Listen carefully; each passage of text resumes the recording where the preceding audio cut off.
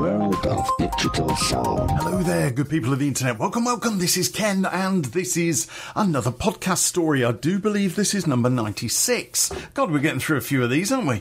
Right, so we're kind of diving towards number 100, which will see the end.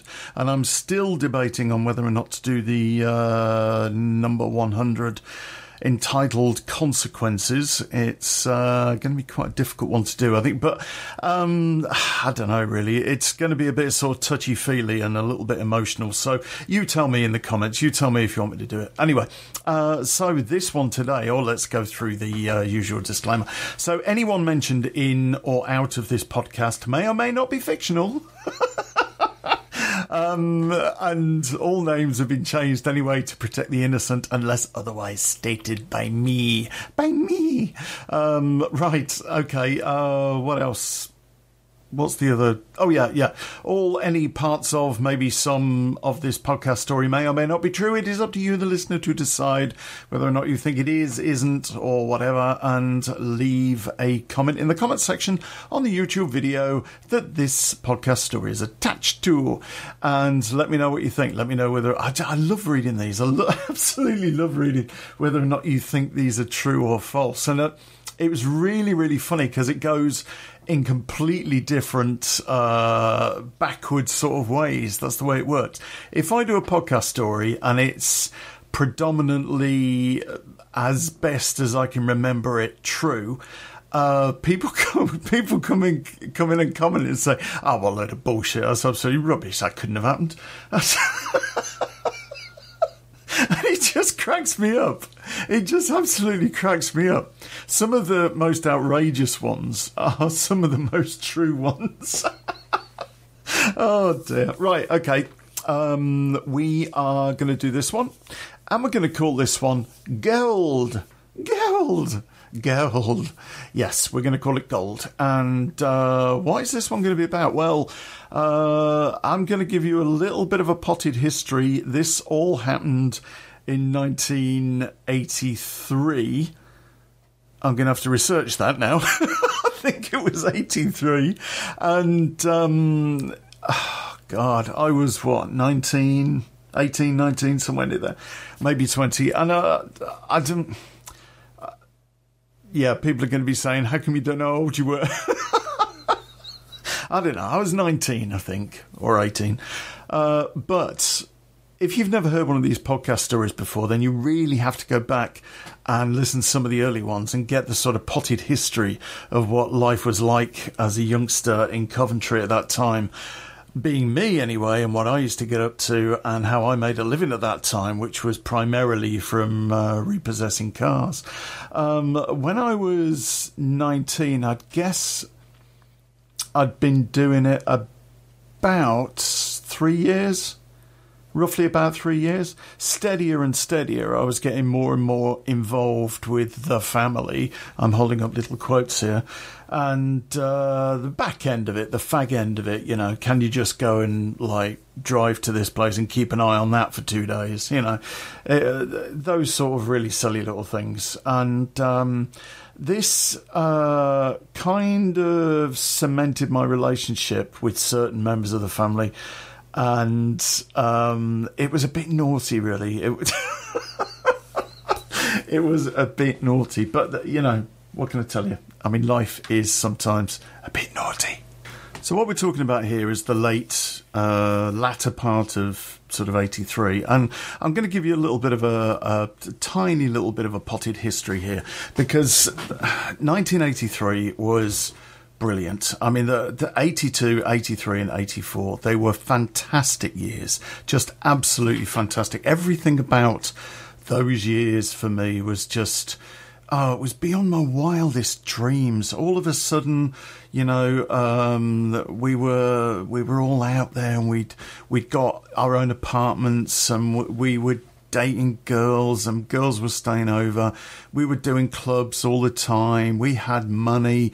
We had cars. We had everything. I tell you what, at that time, I had a Mark III Capri. No, don't laugh. A Ford Capri Mark III. And I tell you, it was a little bit special. It wasn't just a normal one, it was a little bit special. because it was a 2.8 injection, which meant it was one of the most beautiful cars ever. And it was fast as fuck. Well, you say that, but I mean, it was about 120, 130 mile an hour car. I've got a Mark V Golf that can do 130. It's a 2 litre, it's not even turbocharged. So everything in perspective. But at that time, it was just a fantastic car. And we had a company in Coventry. Actually, they weren't in Coventry. I think they were in Nuneaton or Bedworth, one of them. And that company was called Tickford. And Tickford used to take Capris and turn them into things of beauty. They did it with a lot of cars. Kind of like, it was kind of like what Cosworth does, where they take a base car and they turn it into something absolutely magnificent. Well, Tickford did exactly the same thing. Please look them up. I must look them up actually after this and go and see if they're still around or whatever. But they used to put full body kits on the cars. They would change the rear spoilers. They changed the interior, the dashboard.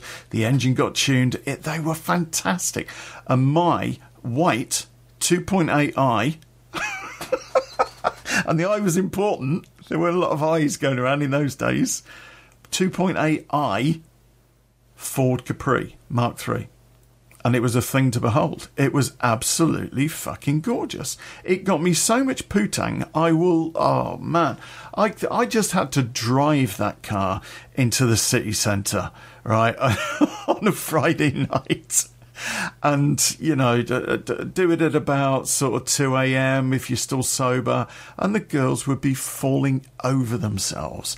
You'd only have to, mention your sports car. And yes, I know it's not a sports car, but I called it that. Mention your sports car in a nightclub, and the girls would be falling over you. It was a different time back then, The girls were a lot less feminist. Well, I say they were a lot less feminist. There was a lot of feminism about, but girls were girls, and they were there. They were there basically, and their entire lives were dedicated to looking fantastic, having boys fall over themselves just to get a look at them. It was that sort of time. It was very strange compared to now, anyway. Very strange. It was a good time, a better time. God. So there were the best of everything happened in the early 80s, the mid 80s. There were things like, the Police were in the charts, with Every Breath You Take. David Bowie was still making music. Culture Club was there. Duran Duran was there. And we had all of this thing going on. Lionel Richie had All Night Long. Michael Jackson was there with the Beat It, and Billie Jean stuff. So there was just so much about. God, Star Wars, Return of the Jedi, War Games, Superman 3, Flashdance, for Christ's sake. That's when Flashdance came out.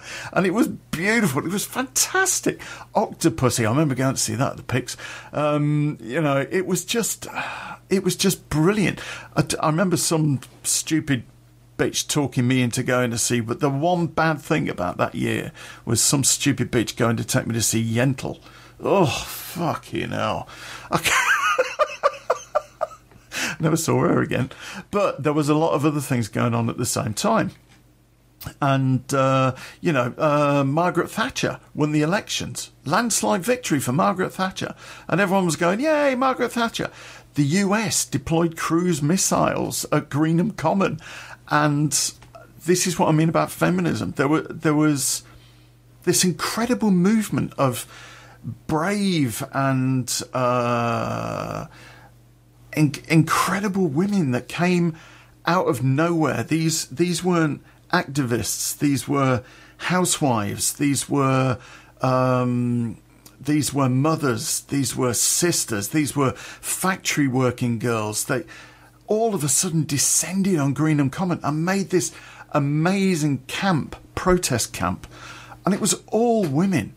And it was just incredible. Now, you see it on the news all the time, all about these amazing women and what they were doing. And, your average sort of woman from down the road was, the sort of woman that your mum would meet in the shopping centre. She'd be there doing interviews saying our cruise missile was wrong. It was an incredible, incredible time. There was so much going on. There was just so much going on.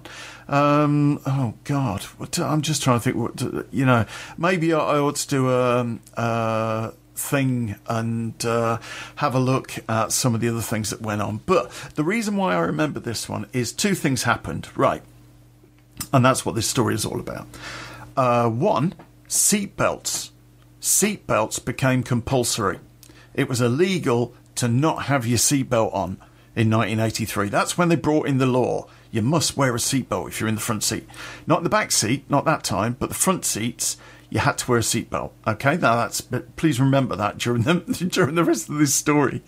What else happened? Christ, unemployment was ridiculous.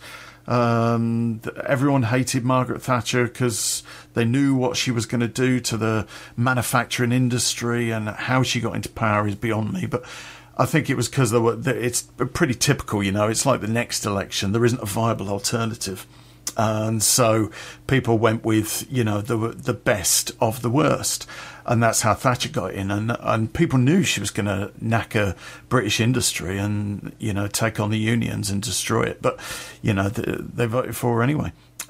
So all this shit was going on. The IRA were bombing us. The IRA were bombing us on a regular basis.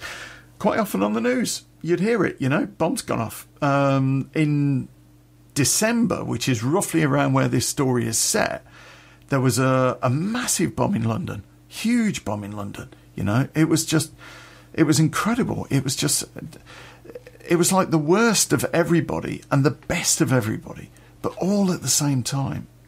So that's potted history of what it was and where we were. And what were we doing? Well, we were drinking. We were going out with girls. We were driving around in our flash cars.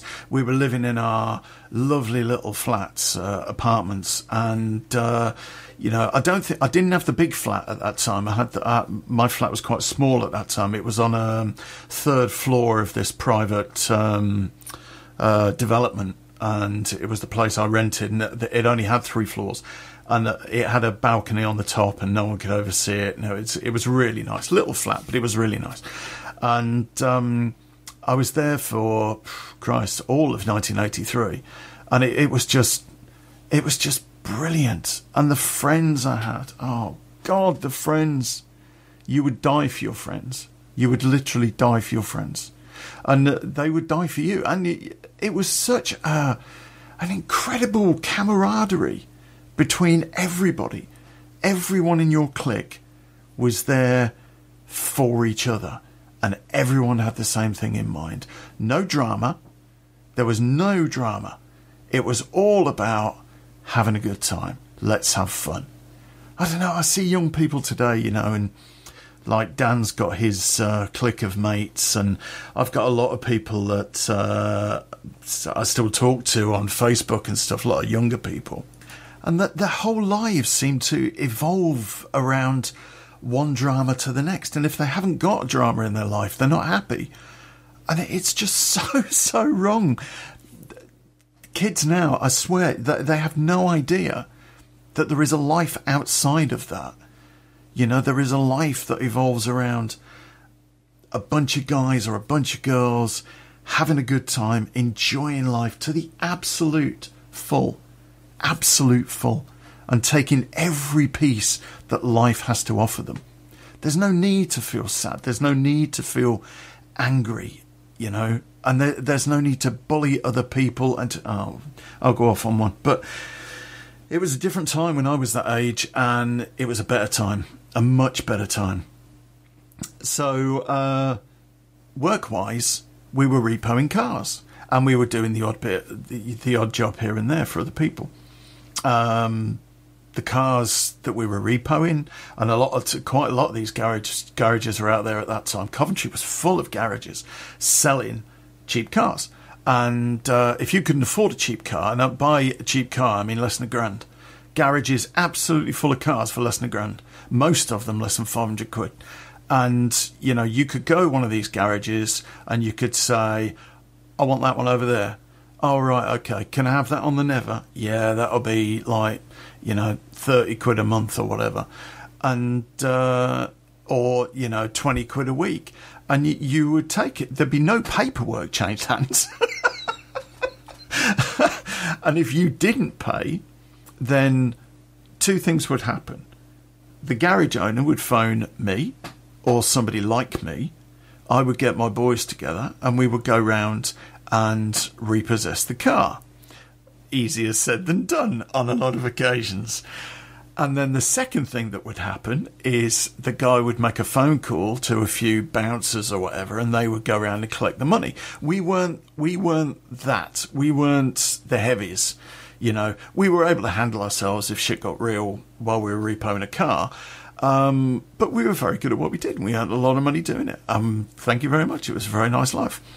So, the fag-in work we did for the family, as I say, was kind of, the family, there was different arms of the family doing different things. There was the protection aspect, the money laundering, there was the robberies, there was the, all of these different things that they were into. And the higher up the family member, the more dodgy shit they were into. And you could guarantee if there was a major robbery in Coventry or the surrounding area, then the family were involved. All right, it's just absolutely the way it worked. And if the family were involved, chewing gum's going in, chances are that at some point during the planning process, they would have used us. So what do they use us for? Right, staking out somebody's house. And I know if it's wrong, I know it's wrong, and it's wrong now, and it was wrong then, but I'm sorry. Staking out somebody's house, looking at the movements of a bloke, his wife, and maybe his kids, reporting that back.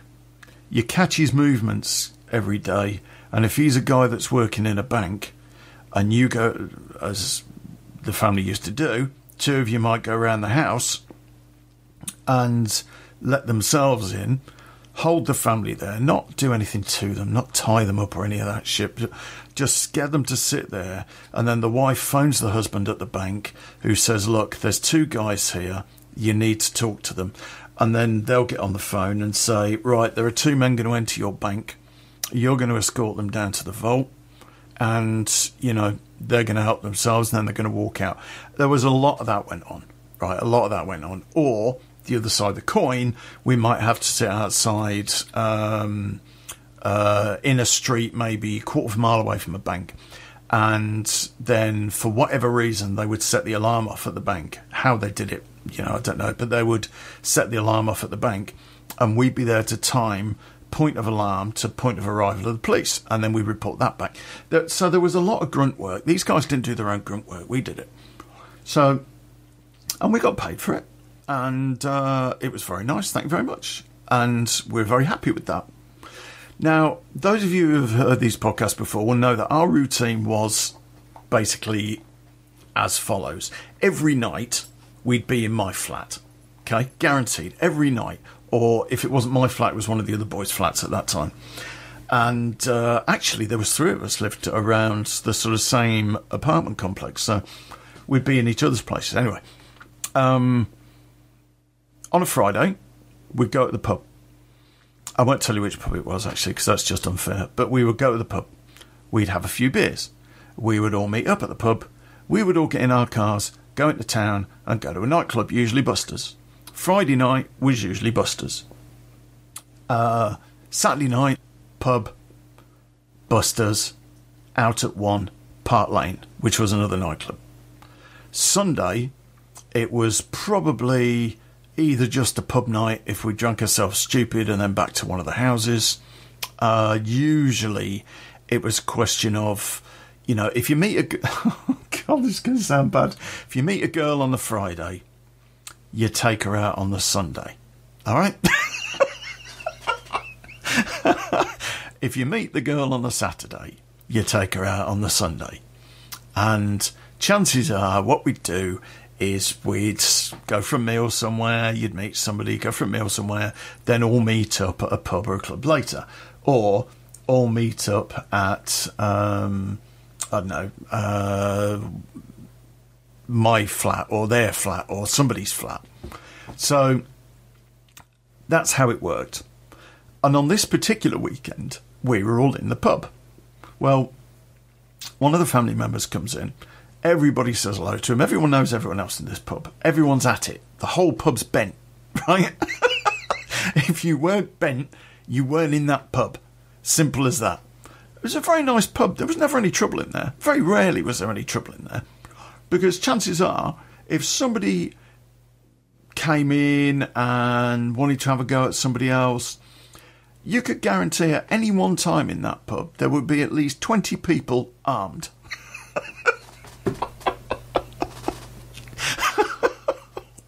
And I have seen it. I did see one particular occasion. I go off on a tangent, but one particular occasion, there was a guy who got pepper sprayed. Right now, it wasn't an act of violence.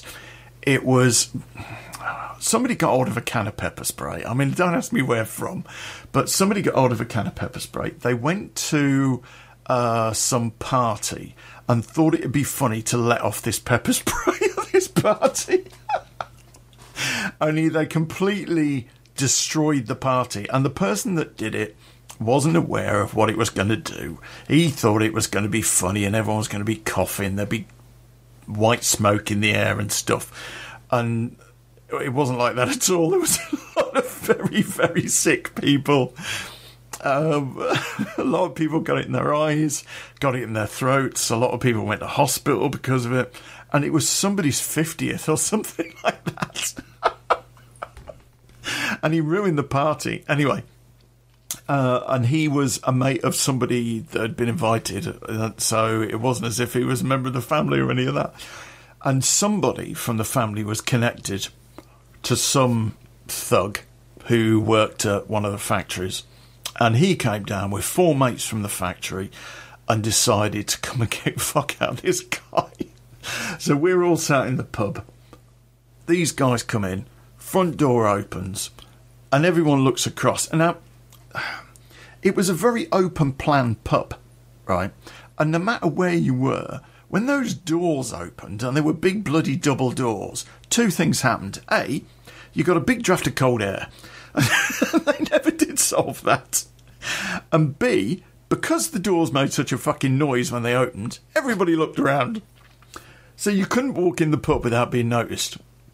Well, you could if you come in the back way, but these guys come in the front, doors open, cold air. Everybody looks. They're stood there with one of them had a cricket bat, another one had what looked to be a truncheon. There was one of them with kind of whatever he made himself out of a piece of bloody tree. And they stood there, and it got quite quiet. And they said, "Right, where's Rura?" And he came forward and went, "Look, I've apologised for this. I've apologised. I don't want any shit. I'm really, really sorry." And these guys went, "Too late, son." And the barman went, "Oi, not in my pub." Well, these guys didn't take any notice. And he said, "I'm not warning you again. It's not happening in my pub." And these guys carried on, still kept coming. So the barman just kind of looked across the room and went, "Gentlemen," and all you heard was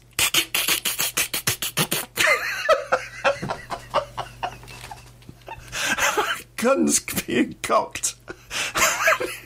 They must have had at least 10 handguns pointing at them. And from wherever, I don't know where it came from, a sawn-off shotgun. And the barman, these guys stood there in their tracks, and I swear one of them shit himself because I'm sure he farted. And the barman went, I told you, not in my pub, now fuck off. And they left. Well, I don't know quite what happened after that. But anyway, that's the sort of place that this pub was. Locals used to drink there occasionally, very rarely, you would get new people moved into the area. And they go, I know, Davina, let's go and try the local hostelry, shall we? Oh, that's a good idea, Martin. And then the doors would open, those two would stand there and go, oh, looks nice. And Martin would go, I don't think I like it in here, Davina. It's maybe another pub we might want to go and frequent. And they would leave. So it was very rare that anybody actually came to that pub that wasn't bent. And by bent, I don't mean gay, I mean bent. Everyone was bent in those days. There was a classic saying, like that this guy or that guy is so bent his pictures won't even hang straight on the walls. A lot of cockneys as well. Do a lot of cockneys in this. Anyway, right. We're sat there. Guy walks in. Member of the family. We know him on... excuse me. We know him on nodding terms. Okay? We would certainly not high enough up a tree to go and talk to the bloke or open our mouths unless he spoke to us. We knew our place. Simple as that. It's a thing called respect. Something else people don't have these days. But it was a thing called respect. And that guy had got a lot of respect. And it wasn't a question of he earned my respect. His reputation earned my respect. And I think that's the way it used to be back then. Well, he come in, he walks through the pub, shakes a few hands, taps a few people on the shoulder. Oi, how's it going? Oi. And then he came past our table, and there was probably 15 of us sitting on our table. And he came past our table, and he went, all right, boys. We were like, oh my God, he spoke to us. Oh, good evening, sir. All right, respect. I like it. And then he went over to the bar. Well, he was over there for an hour or so, and we were getting all sort of clued up to go. And bear in mind as well that it was November time, so, you know, it's cold out. It ain't great.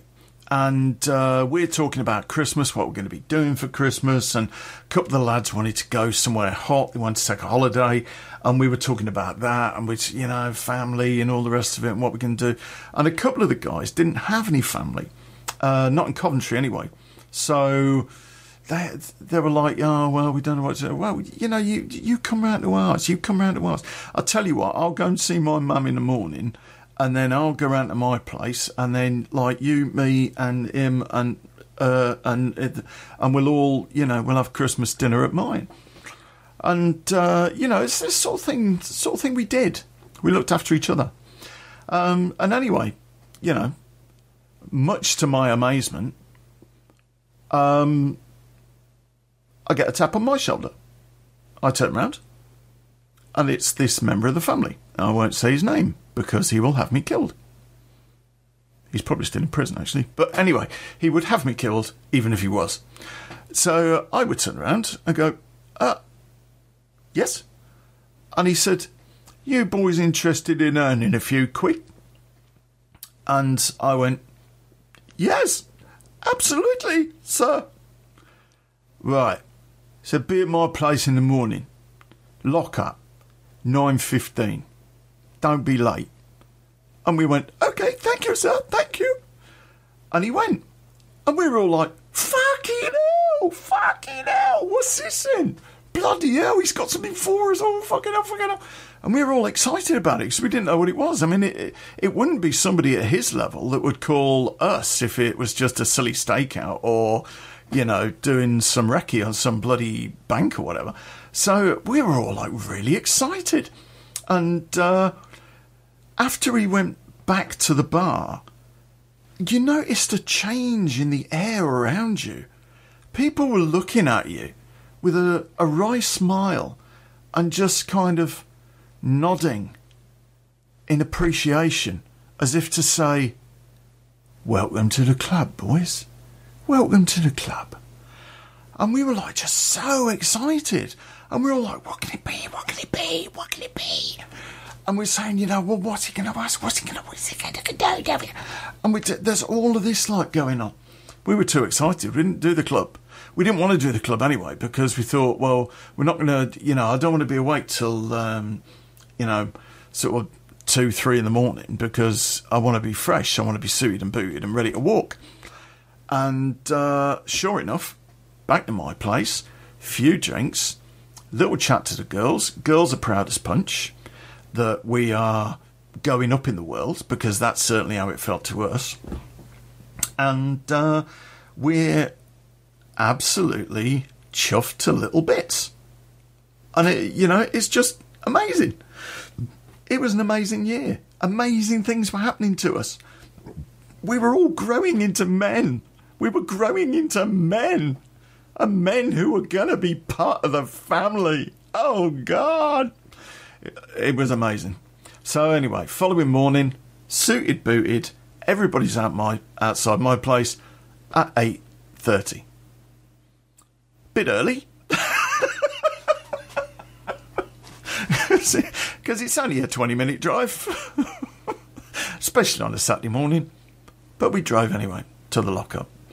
As we drove in and describe this place to you, you've got to think of it as a piece of land, and about 50 feet away from the front fence, where there's 2 gates, about 50 feet away from that is a warehouse unit, a lock-up unit. It had space on either side of it, so you could drive all the way around it. It had space at the back of it, a load of cars parked there, cars parked on the side.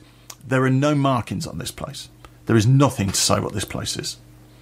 And there is a guy in a suit at the gate. We turn up. And sure enough, gates open. We drive in, we park. Now, all of us went. And there was 10 of us. Because he didn't say how many you wanted.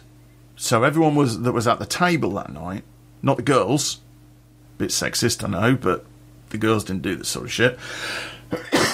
See, that's another aspect to it. The girls were more than happy to let us go and do the work and for them to reap the benefits. If we had a good night, even if we didn't have a good night, the girls we hung around with would never expect to pay for a drink. They would never have to put their hand in their pocket. From the moment they went out that night, they could have gone out without any money in their purse. Every one of them. Because they knew that it didn't matter what it was. If we were going out for a drink, out for a meal, paying for taxis, anything, there was no way that we would allow any of the girls that we were with to buy anything. And that maybe is a sexist thing. I suppose in this day and age it would be. But the girls knew, especially, that if we had a really, really good night, then we would be drinking, well, I wasn't a big champagne drinker at the time, but, I might have a few bottles of whatever, and the girls would get a bottle of champagne.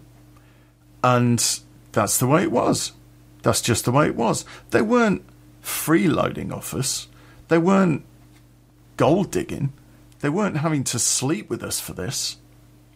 It was about a whole group of people, sometimes an extended group of people, and everyone had a place in that. The girls didn't want to get involved in bloody shit that we got involved in. They didn't want to repo cars. But I didn't particularly want to clean my flat. And it was quid pro quo. It's just the way it was. So, anyway, there was 10 of us, all the boys that had been there at the table that night. And we had gone out that day from our various flats with all the girls that we were with, very, very excited. they knew what was going on, and they were so pleased for us, and it was all, they were really, really excited about it. We were excited about it. Anyway, we went into the lockup. Inside the lockup, you've got, probably, I don't know really, size-wise. It was a small warehouse. Not a large warehouse, small warehouse. And it had within it an office area, a kitchenette type thing. It had toilets, and then there was the warehouse. At the back of the warehouse, there was shelving units with a few pallets on. Middle of the warehouse, there was, just boxes and crates and shit lying around. And, on the left, there might be a rack of clothes. On the right, there might be, 20 tyres. There was all sorts of shit in this place. Now, we were there, suited, booted, and looking gorgeous. And our man that had spoken to us in the pub came out of the office. Our boys. Hello. Hello. And he said, right, how many cars you bought? And said, well, we're in 3 cars. Right, okay. He said, how many of you can drive? I said, well, we can all drive. Right. He said, there are 10 cars at the back of this lockup with the keys in. What you need to do is take those 10 cars, drive to London. I will give you specific locations.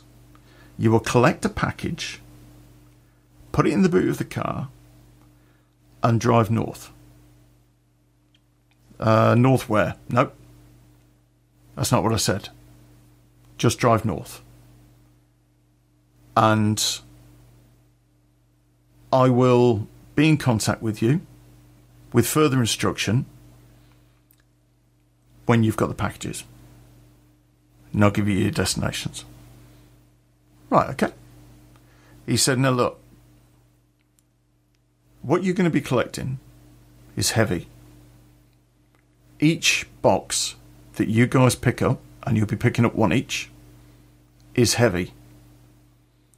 So make sure that you don't drop the box, that you are fit enough to be able to lift the box, because you're not going to get any help. I said, are these boxes big? Nope. He said, these boxes are about 2 feet by 2 feet by 1 foot. Okay. He said, there will be wooden boxes and there will be rope handles on each side of these boxes. You pick the box up, you put it in the boot, you drive. You don't speak to the guy you're collecting the box from. You don't even coerce with the milkman if he happens to meet you on the doorstep. You knock the door opens, you get a box, you put it in a car and drive north. And do not stop. Do not stop. Okay, so I'm still confused about where we're going. He said there will be a piece of paper on the box. That'll tell you where the destination is. Okay, and then what? We drop the box off and no. Just take it to the destination. And I thought, that's really vague. The fuck? Okay. So, anyway, we went to the back, 10 cars at the back, and we all chose our cars. Now, I chose a Cortina, because there was a 2-litre S there, and I rather fancied it. So I took that. Got the other guys. One guy took a really shitty old Merc. Another guy took a Beamer. There was a couple of Ford Escorts. And we stood at the back. All these cars were full of fuel, we were told. And we were told to go. We looked at each other. And we all knew exactly what we were going to get. but not one of us said a word. The smiles had gone. The laughter had gone. Because we knew what we were into. We knew what we were going to head down there for. A few days before all of this kicked off, the headline story around the entire world was the Brinksmat robbery. London, November 1983. A bunch of blaggers went into a Brinksmat warehouse at Heathrow Airport in London, and they got away with 3 tons of gold bars. All of a sudden, everything made sense. We were collecting because they would have distributed this stuff as widely across their local area as they possibly could. If one of them got caught, then maybe one of them got caught with one of these boxes. But if they were all in the same place, if all 3 tons are in the same place, they'd lose everything. So they split it all up. That's the way these things worked. 6 of these guys, 6 blaggers, did Brinksmat. 3 tons of gold bars. Now, back in the day, I guess that would have been, what, 30, 40, 50 million? I don't know. I hate to think what it'd be worth in today's money. Must be 100. Must be 100 million. There was also other things that went. And these are the things that weren't commonly known. There were diamonds as well. Diamonds and cash. These guys had hit the fucking jackpot. And that was very obviously why we were involved. They needed to move it out of London. They couldn't have local faces. Every single local face would have been being watched. Every single copper in the United Kingdom was somehow involved in Brinksmat. Everybody who had ever broken into anywhere was being watched. Everyone was a suspect. But nobody knew us. Nobody knew us from Adam. Who were we? Some bunch of kids under 20 driving around London in beat-up cars. We were nothing. They wouldn't even look twice at us because nobody would have suspected that a bunch of guys our age would have been involved in something like this. So off we went. Now me, I had to get down to Hammersmith. The other boys had different addresses. Took me, a few hours to get down there. It was probably 1 o'clock by the time I got into the street. And I wasn't happy.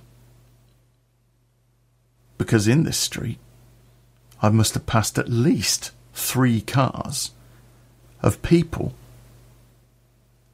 Now that's really weird. You know, that's really weird. People sat in cars reading newspapers. Pretty obvious to me that they were being watched. So I thought, up here for thinking, down there for dancing. I'll go round the back. So I parked my car. I couldn't park exactly outside the house, but I parked 2 or 3 cars down. Went through a little alleyway to go and see if I could find the back of this house. Well, I got to the back of the house, and there's 2 guys stood there having a fag. Both in suits, both in shiny boots, just having a fag. Obvious coppers. Absolutely fucking obvious coppers. So I'm thinking, okay, I need to find a phone box. 2 streets away, I managed to find one, and I phoned back. And I spoke to not the guy that had recruited us, but one of his minions. And I said, this place is full of Bill. Absolutely full of it. They're around the back. They're in the street. They're absolutely all over the place. He just said to me, you're being paid to do a job. Just do it exactly as you were told to do it and follow your fucking instructions. Thought, okay. And maybe I'm thinking, this is why they've employed us. Because we're all quite handy behind the wheel. Maybe they want us to grab these boxes and then lose the bill in traffic. And if that's the way it is, then I'm certainly going to earn my money today. That's for sure. There was no way in at the back, not without going past these 2 coppers. So I went up to the front door, knocked twice. Door opened. What he gave me was a wine crate, almost. 2 rope handles, one on each side. And he handed it to me. I picked it up and really fucking struggled with it. I mean, I wasn't a weakling, you know. But this thing was fucking heavy. And of course it was heavy. I was carrying a bloody box of gold, for fuck's sake. Took this thing to the back of my car, opened the car, put it in the boot, no messing, boot down, in the car, fuck it, I am out of there. Exactly what I was told to do. I'd grabbed a bit of paper, and on the bit of paper was an address in Nottingham. Right, fuck it, get out of here, head to the motorway, get up the M1 and get this thing delivered. And off I went. Well, as soon as I pulled out, a car pulled out behind me. And I knew I was on the tail. I knew I was on the tail. I did 2 side streets, 2 lefts, 2 rights, another couple of lefts. He's still there. I booted it through a red light. Took a very, very sneaky left. Didn't have a clue where I was going. Took a right. Left again. I was out of there. Foot on the floor. On the way to the motorway. Yeah, caught in traffic, but I couldn't see him. And I thought, well, maybe the cops have swapped cars. You know what they do when they surveil? And I was thinking, fuck it. And I was getting a bit paranoid. But I started to do a bit of left and right again. Through the streets, heading for the road signs. Eventually, I hit the motorway. Motorways are very easy places to spot when someone's behind you. Because you can do some right silly shit on a motorway. You can speed up, you can slow down, you can overtake, undertake, you can boot the shit out of it and see if anyone is going to boot the shit out of it behind you. And from where I was sat, it looked clear.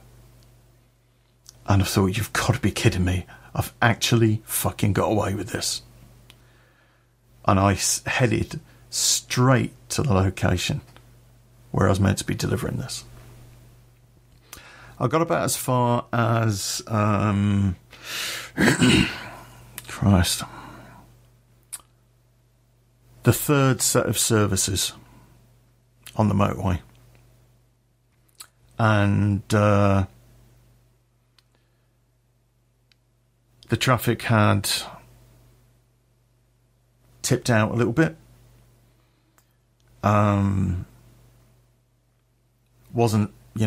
Wasn't that bad at all. And I'm now thinking, I'm well in the clear. I've got the radio on. I'm listening to the radio. I'm having a fag out the window. I'm smiling to myself. I'm sitting there smiling, thinking what a clever cunt I am. And then it happened. Car got in front of me. One at the side of me. Another one on the hard shoulder. Blues and twos everywhere. And they pulled me to a halt. I had absolutely nowhere to go. The one in front was a Range Rover, so I was fucked. I knew I was fucked. You don't piss around with a Range Rover. I didn't really see any point in damaging the car because I wasn't going to get away, and I didn't really want to piss these cops off. Next thing I know, they're out in all fucking directions. Guns at the ready, pointing in my direction, pointing at my head. Show me your hands, show me your hands. Fuck me. Well, they dragged me out of the car and put me on the floor. And then I noticed that there was absolutely no other traffic around. They'd actually run a rolling roadblock. How I missed it, I don't know. But they were obviously very fucking good at what they did.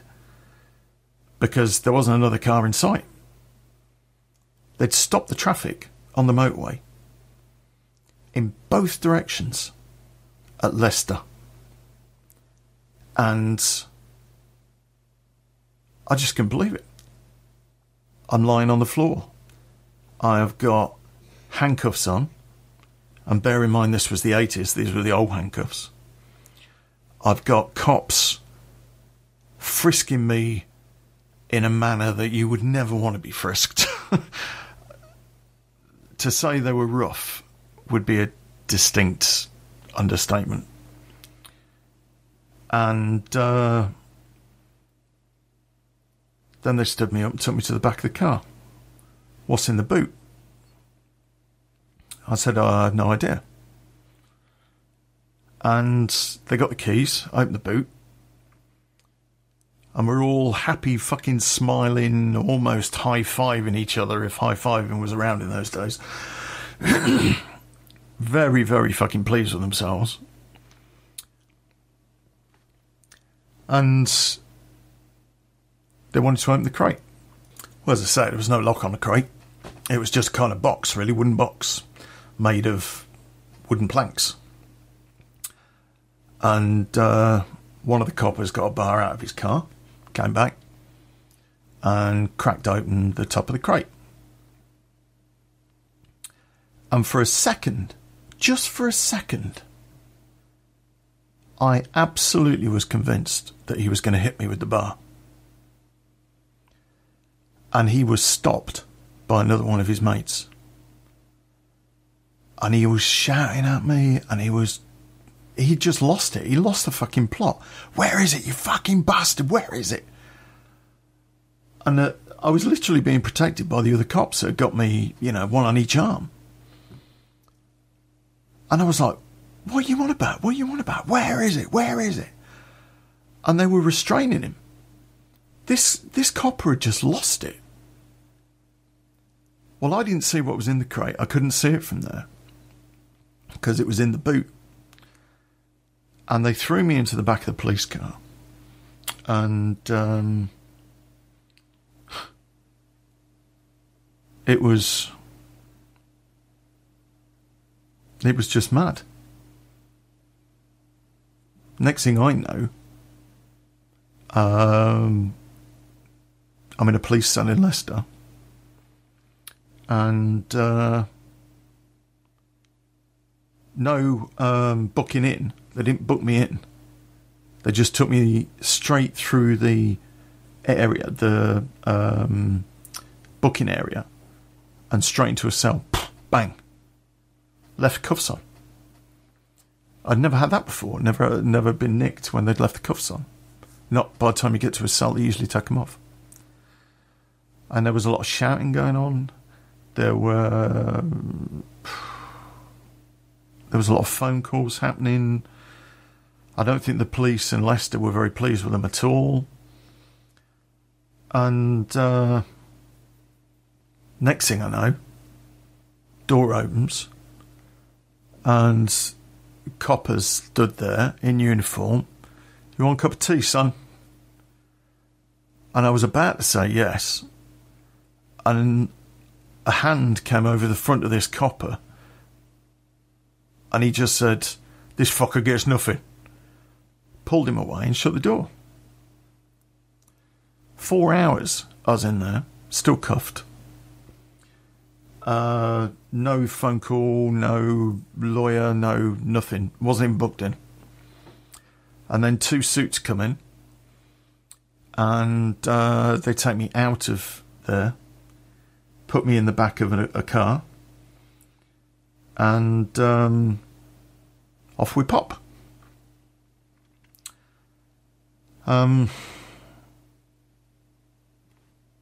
They took me back to London.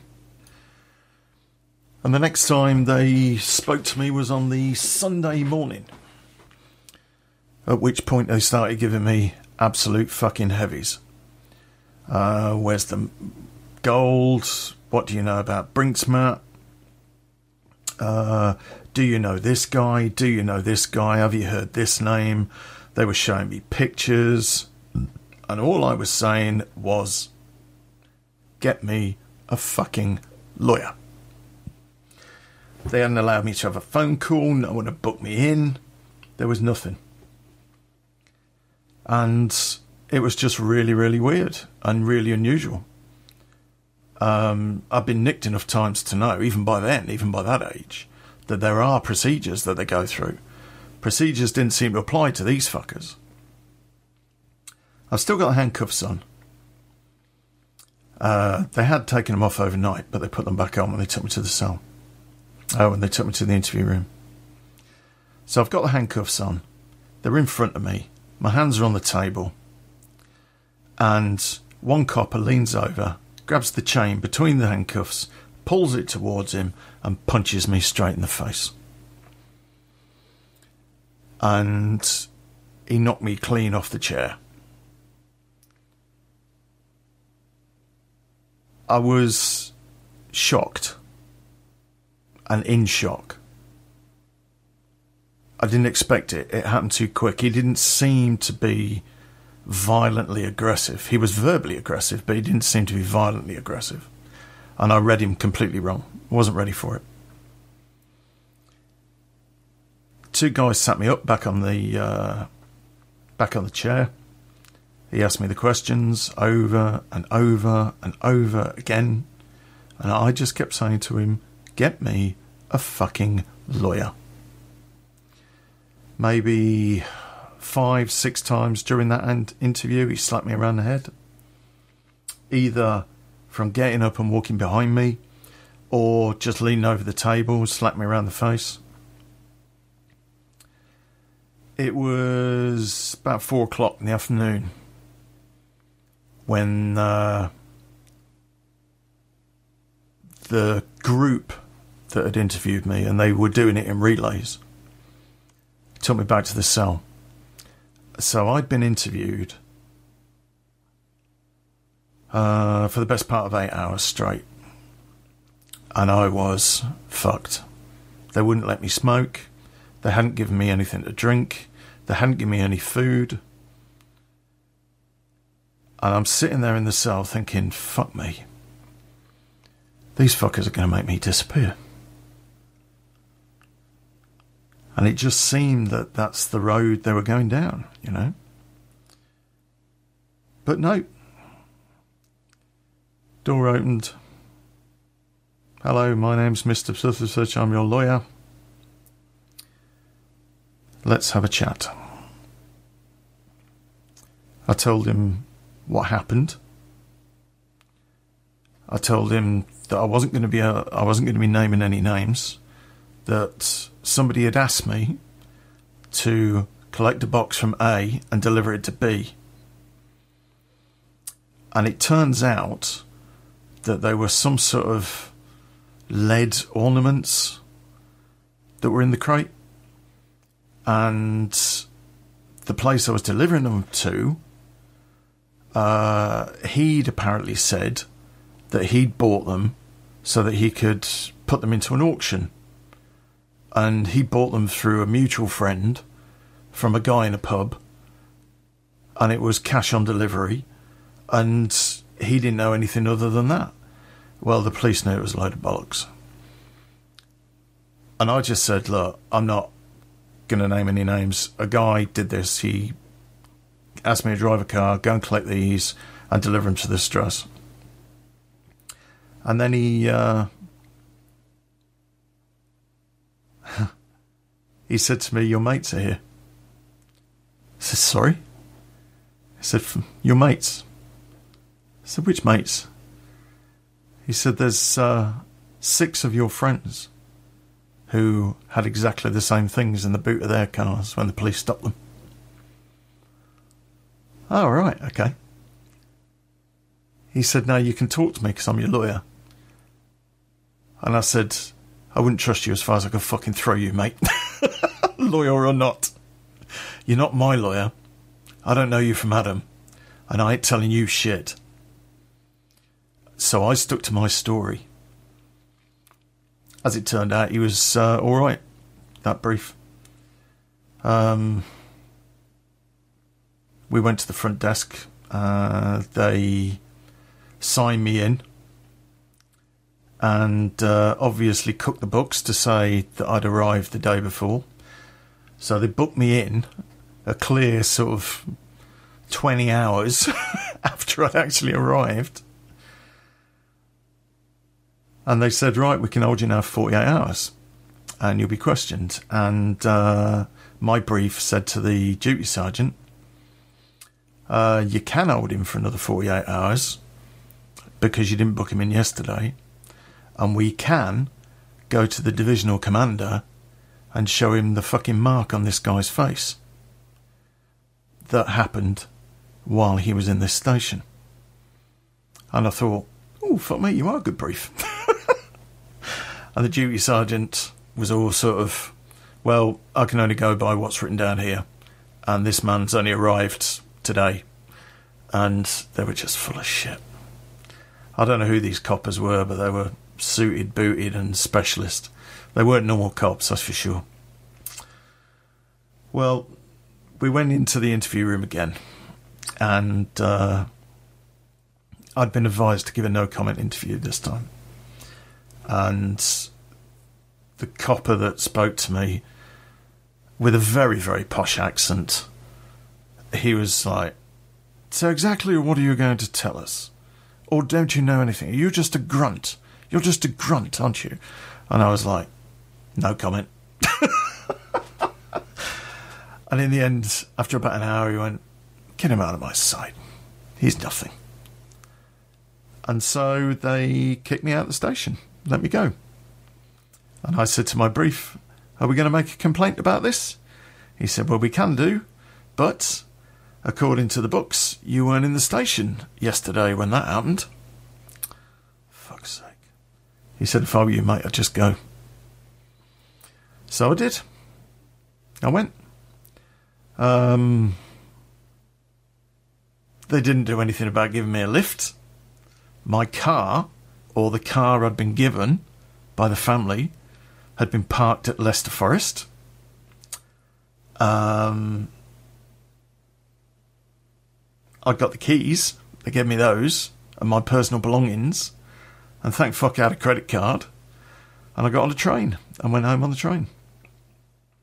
Well, I got back to the flat and I made a phone call and I explained what happened. And he said, brilliant, can you come straight down? And I said, well, I haven't got a car. He said, well, send a car. So they sent a car for me. And after making sure I wasn't being followed, took me back to the lockup. And there were 4 of the boys there. And we were all sort of, you know, how's it going, how's it going? I wasn't the only one with injuries, by the way. In fact, one of the guys had got a fucking bruise on the side of him that hobnail boot into his ribs, that was. And the member of the family came out, and I said, I am really, really sorry. And he said, what are you sorry for? You did exactly what we needed you to do. And it suddenly dawned on me. I thought, Ken, you thick fucker. I wasn't involved in anything to do with the gold. I was just there to take the heat off. That's what the whole thing had been about. We were there to take the heat off certain people and keep the cops busy. And that's what we did. Well, he was extremely grateful. And it was quite funny, really, because I was in a bit of a panic. And I was asking about the rest of the boys. And 6 of us had been, actually 7 of us had been nicked. 3 had got away and actually delivered to the destination. And we were all good. We were all okay. And once that news hit me, I was starting to feel a lot better about it all. And then the family member walked down the row of us who were stood there. And he said, you know what, boys? You're in my good books. And then he walked off, nodded to a mate, who gave us a rolled up bunch of notes each. We each got 1,000 quid for that. 1,000 quid. Back in the day, back then, 1,000 quid was a shitload of money. It's like 5 grand in these days. £1,000 for a day's work and having to put up with the cops. The family had apparently already organised cover stories if any of us broke. We never broke. We gave no comments all the way through because that was who we were. That was what we did.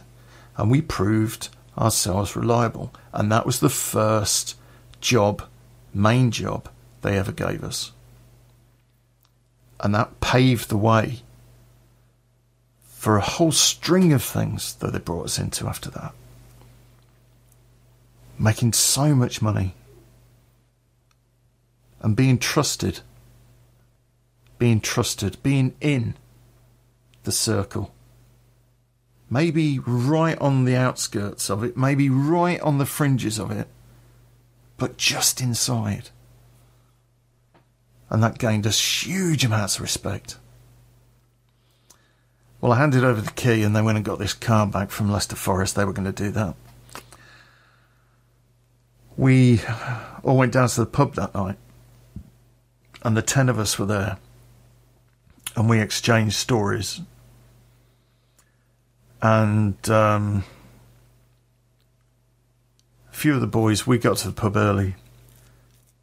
A few of the boys came in. And they all sat down. They'd nod and smile. Everybody knew by this point. Everybody.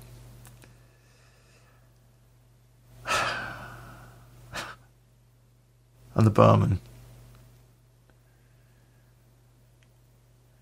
he looked over. People were buying us drinks all night as well. He looked over and he pointed at a tray, and a girl came over to our table with a tray. And there were shots of some bloody malt whiskey that, was apparently very special. I wasn't a whiskey drinker, but apparently it was. And he said to the whole pub, ladies and gentlemen, and he looked around, he said, the boys, and everybody toasted us. It was amazing. It was amazing. And I got so much, I shouldn't, but I got so much attention because this fucking great smack on my face. We dined out on that for weeks. We played it up. People who would never really acknowledge me or the boys or speak to us, all of a sudden we got the head nods as we walked into the pubs or clubs, or if we were out somewhere.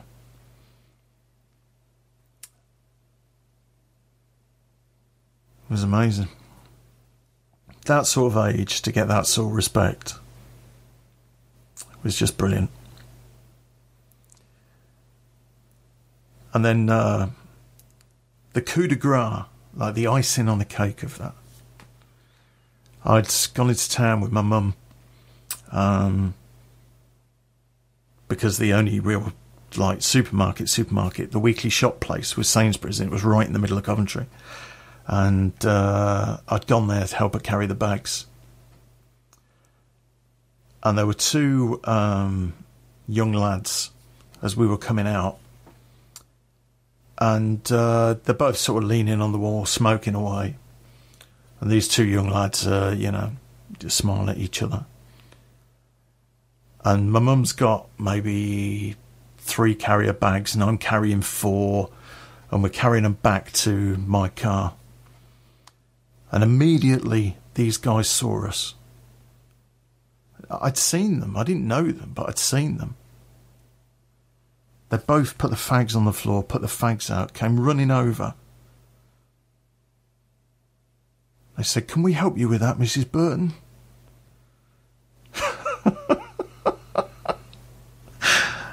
"Let me carry those for you, Mrs. Burton." And they carried the bags. And I felt like $1 million. Never had the feeling since. Never will again. It was a hell of a thing. So, let's finish off the story, shall we?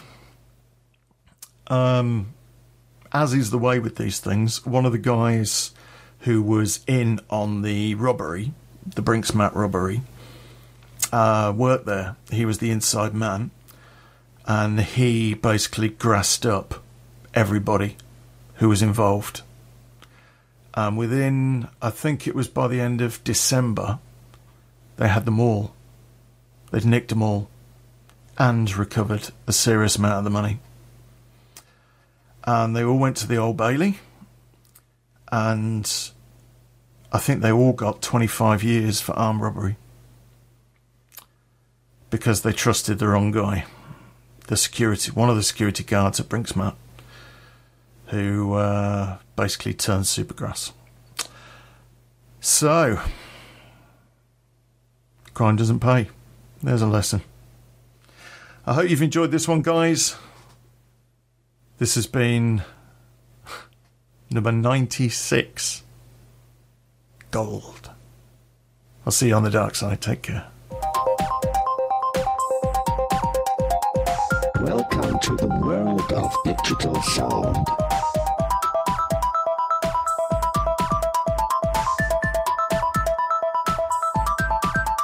Shutting down all systems.